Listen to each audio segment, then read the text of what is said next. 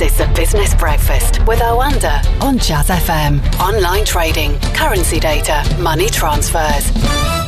Greg Ullum joins us, market analyst at Oanda. So HS2 will apparently get the go-ahead, but there's a three-way split. We talked about this, didn't we, last week, about the way it's probably going to be sold. First of all, the Terminus at Euston project, then the Northern Regeneration project, which is Leeds-Manchester split and the rest of it, and then London to Birmingham will be called HS2. But the cost overruns will still be the same, presumably.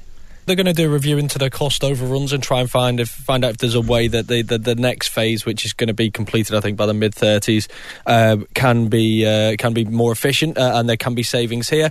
But I'm kind of sceptical that they're going to really find any. I mean, this has been going on for more than a decade now, and the numbers are just going up. And it feels like the longer that the conversations happen, the further north the numbers do head. I mean, obviously, they always have to look for savings, and therefore that it seems like a sensible policy. But I think the important thing is the fact that the project is actually going ahead, and it both reaffirms, I guess, Boris's commitment to keeping up travel in the UK and increasing connectivity, and also I'm sure will come as a major relief to commuters who are coming from outside of London on those very overcrowded trains, where the frequency of those trains is going to increase, as well as obviously along with decreased journey times. There was a project called Eurotunnel many years ago, and people used to wonder how on earth that would happen, with its constantly becoming bankrupt, going into administration, remodelling the idea of debt and all the rest of it. Yes, it did happen. Now it's part of an essential part of infrastructure. Will not HS2 to future generations be the same? I think so. I think we have to remember the problem with these massive infrastructure projects is it always falls on a government which isn't really going to reap the benefits of those decisions. So it always has to be very much a long-term planning thing. And when you're looking at governments that are effectively being reviewed every 4 to 5 years, and they're looking at something that could benefit whoever's in charge in 20 to 30 years, it's always a big and brave decision, I think, to undertake such a massive project. But I'm glad that we are actually seeing that happen, because I think it's absolutely essential. We've obviously seen with the UK right now, people are constantly complaining about travel disruption, constantly complaining about journey times, constantly complaining about overcrowding. We're seeing an airline, a domestic airline, which is effectively looking at state aid and an investment from the government because it's so important to UK travel. And it seems that it's only sensible that we are looking at ways to improve connectivity in the UK, and that's not just trains. Obviously, something we're going to talk about shortly in terms of things like bus routes, cycle routes. It's about improving connectivity across the spectrum, and this is one massive and important part of that. How important is this business of equivalence for the City of London as far as the EU is concerned? I always thought traditionally the City of London was pretty adept at choosing its markets and was not just bounded by the EU and so on. Is it an important market? What does it actually mean to you?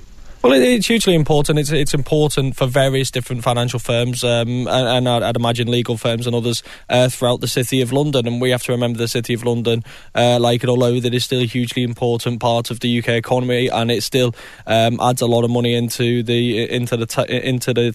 taxes as well. So it has to be looked after, but obviously it's going to be looked after as part of an almost separate agreement from any future trade deal with the EU. So it does seem like the only alternative option than being in the single market is equivalent, something that many other countries have with the EU. But obviously from the UK's perspective, with it being a much bigger monster, then it's increasingly important. But then obviously it comes with those challenges as well. The UK's talked about the fact that it wants to almost diverge from the EU's rules, but ultimately this is going to have to come down to a conversation with the EU in terms of where it can diverge and where it can't. And if the UK wants to maintain access to this massive market, which it currently has access to and is an important cog within, then there is going to have to be some leniency on both sides. But ultimately, if the UK doesn't want to comply with the EU's rules, then the EU will go down different routes. I think we've talked about this before with, for example, if you look at Trump's policies with regards to China and trade with other countries, for example, it's currently in quite a powerful position in that it is hugely important and it does have this massive market. But ultimately, if you try to push people too hard and push countries too hard, then they are slowly going to look at alternative options. You look at it, for example, with the sanctions that the US is imposing on other countries and using its dollar dominance. Other countries now looking at ways in which they can get around these sanctions because they're being used so much. If you look at the UK's position now, currently very strong, and we obviously have a financial centre that usurps anything else that's available in Europe, and I think other countries in Europe are less keen to become obviously the new massive financial centre because of the risks, etc. that comes with it. But ultimately, if the UK tries to bully its way around rules and things like this and tries to force the EU down its way of thinking, if the EU strongly disagrees with that, then yes, in the near term we may still be okay, but in the longer term, all it's going to do is encourage Europe to look at ways in which it can get around the reliance on the UK. And ultimately, at this moment in time, one of the most attractive things about the UK as a financial centre is its access to European markets. So we have to really weigh up the balance of short and long-term goals. And a fairly stark warning from Senior Cabinet Minister Michael Gove saying that there won't be a frictionless border until 2025, and there will be costs and there'll be red tape as far as Brexit and trade is concerned. Yeah, okay, that's a warning. What's it mean for inflation and therefore interest rates, do you think, given that higher costs will occur?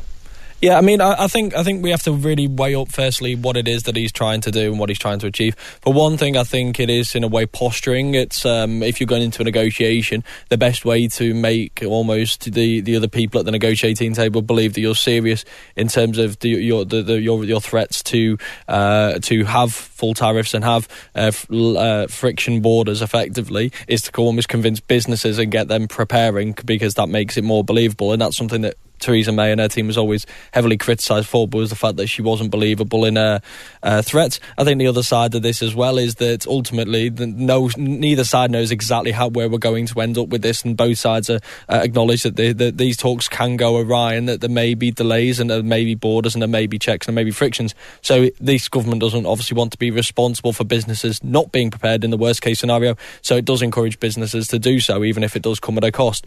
So I think we need, in a way, we need to take this with a pinch of salt. But ultimately, if we do end up with more friction and we do end up with tariffs, then yes, there is going to be an inflationary impact.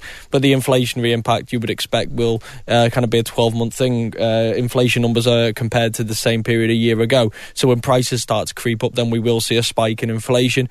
I don't think it will make a huge difference to the way that the Bank of England operates, because the Bank of England does tend to look through these temporary spikes in inflation, and that's what it would ultimately be, because once the first year passes, you would start to see that moderate again.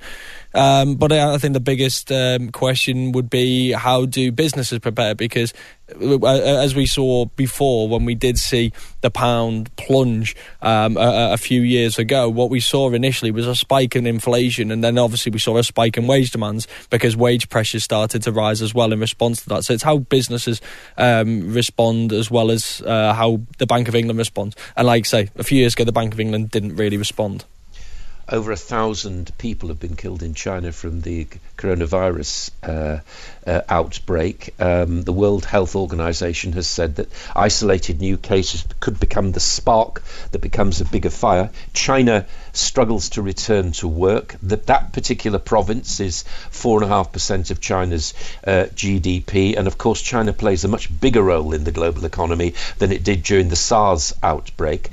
What are you seeing right now? What are you looking at as far as the economic impact of this is concerned? So someone's suggesting that this could knock a full percentage GDP off China's annual growth. I think I find it really difficult to actually come up with a number right now, just simply because we don't know how much worse this is going to get. Last time I was on the show, we were talking about a death rate of 200, and now we're above 1,000. We've seen how rapidly this escalates, and we don't really know where this is going to end. And it's obviously got so much worse so far, so it's really difficult to try and put numbers on the economic impact. But what we are seeing is things like car manufacturers, just-in-time manufacturers that are heavily reliant on parts coming from China. We've got a very integrated global industry, so you're seeing factories in Japan now shutting as far as car manufacturing is concerned, because they can't source the parts from factories which have shut in China. We look at Wuhan as an example. They've got a massive car manufacturing base where these factories have been shut now for weeks, and they're unlikely to reopen anytime soon. There are other businesses around that are going to be impacted in a similar way, maybe not quite in the same way as as car manufacturing, just because of just-in-time processes and the fact that everything does just fall into place so that the production line can continue. But there's going to be plenty of other people who are reliant on either parts from China or on finished goods from China, which are going to be disrupted. So aside from the actual slowdown effects that China has, there is other areas as well. But then there's also the actual direct impact as well that a slowdown in China would have in terms of tourism, in terms of their airlines, in terms of demand for foreign goods, obviously, because China is a massive trade partner for other countries, not just in terms of buying goods but also selling goods.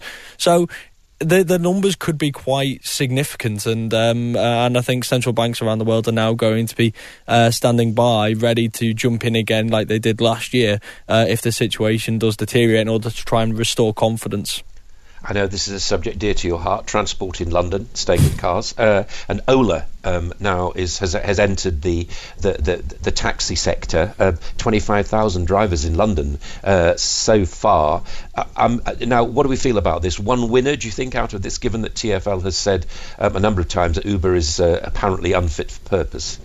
Yeah, I mean, I find this story really interesting, that there's so many companies that want to get into this scene, because if we look back 10 years and we say what was people's biggest complaints with regards to travel by taxi, the two complaints were with the smaller cabs, that they were unreliable, that every time you made a phone call to a taxi firm, it was, we're just around the corner, we'll be there in 2 minutes, and 40 minutes later something would show up, or that it was too expensive in terms of black cabs.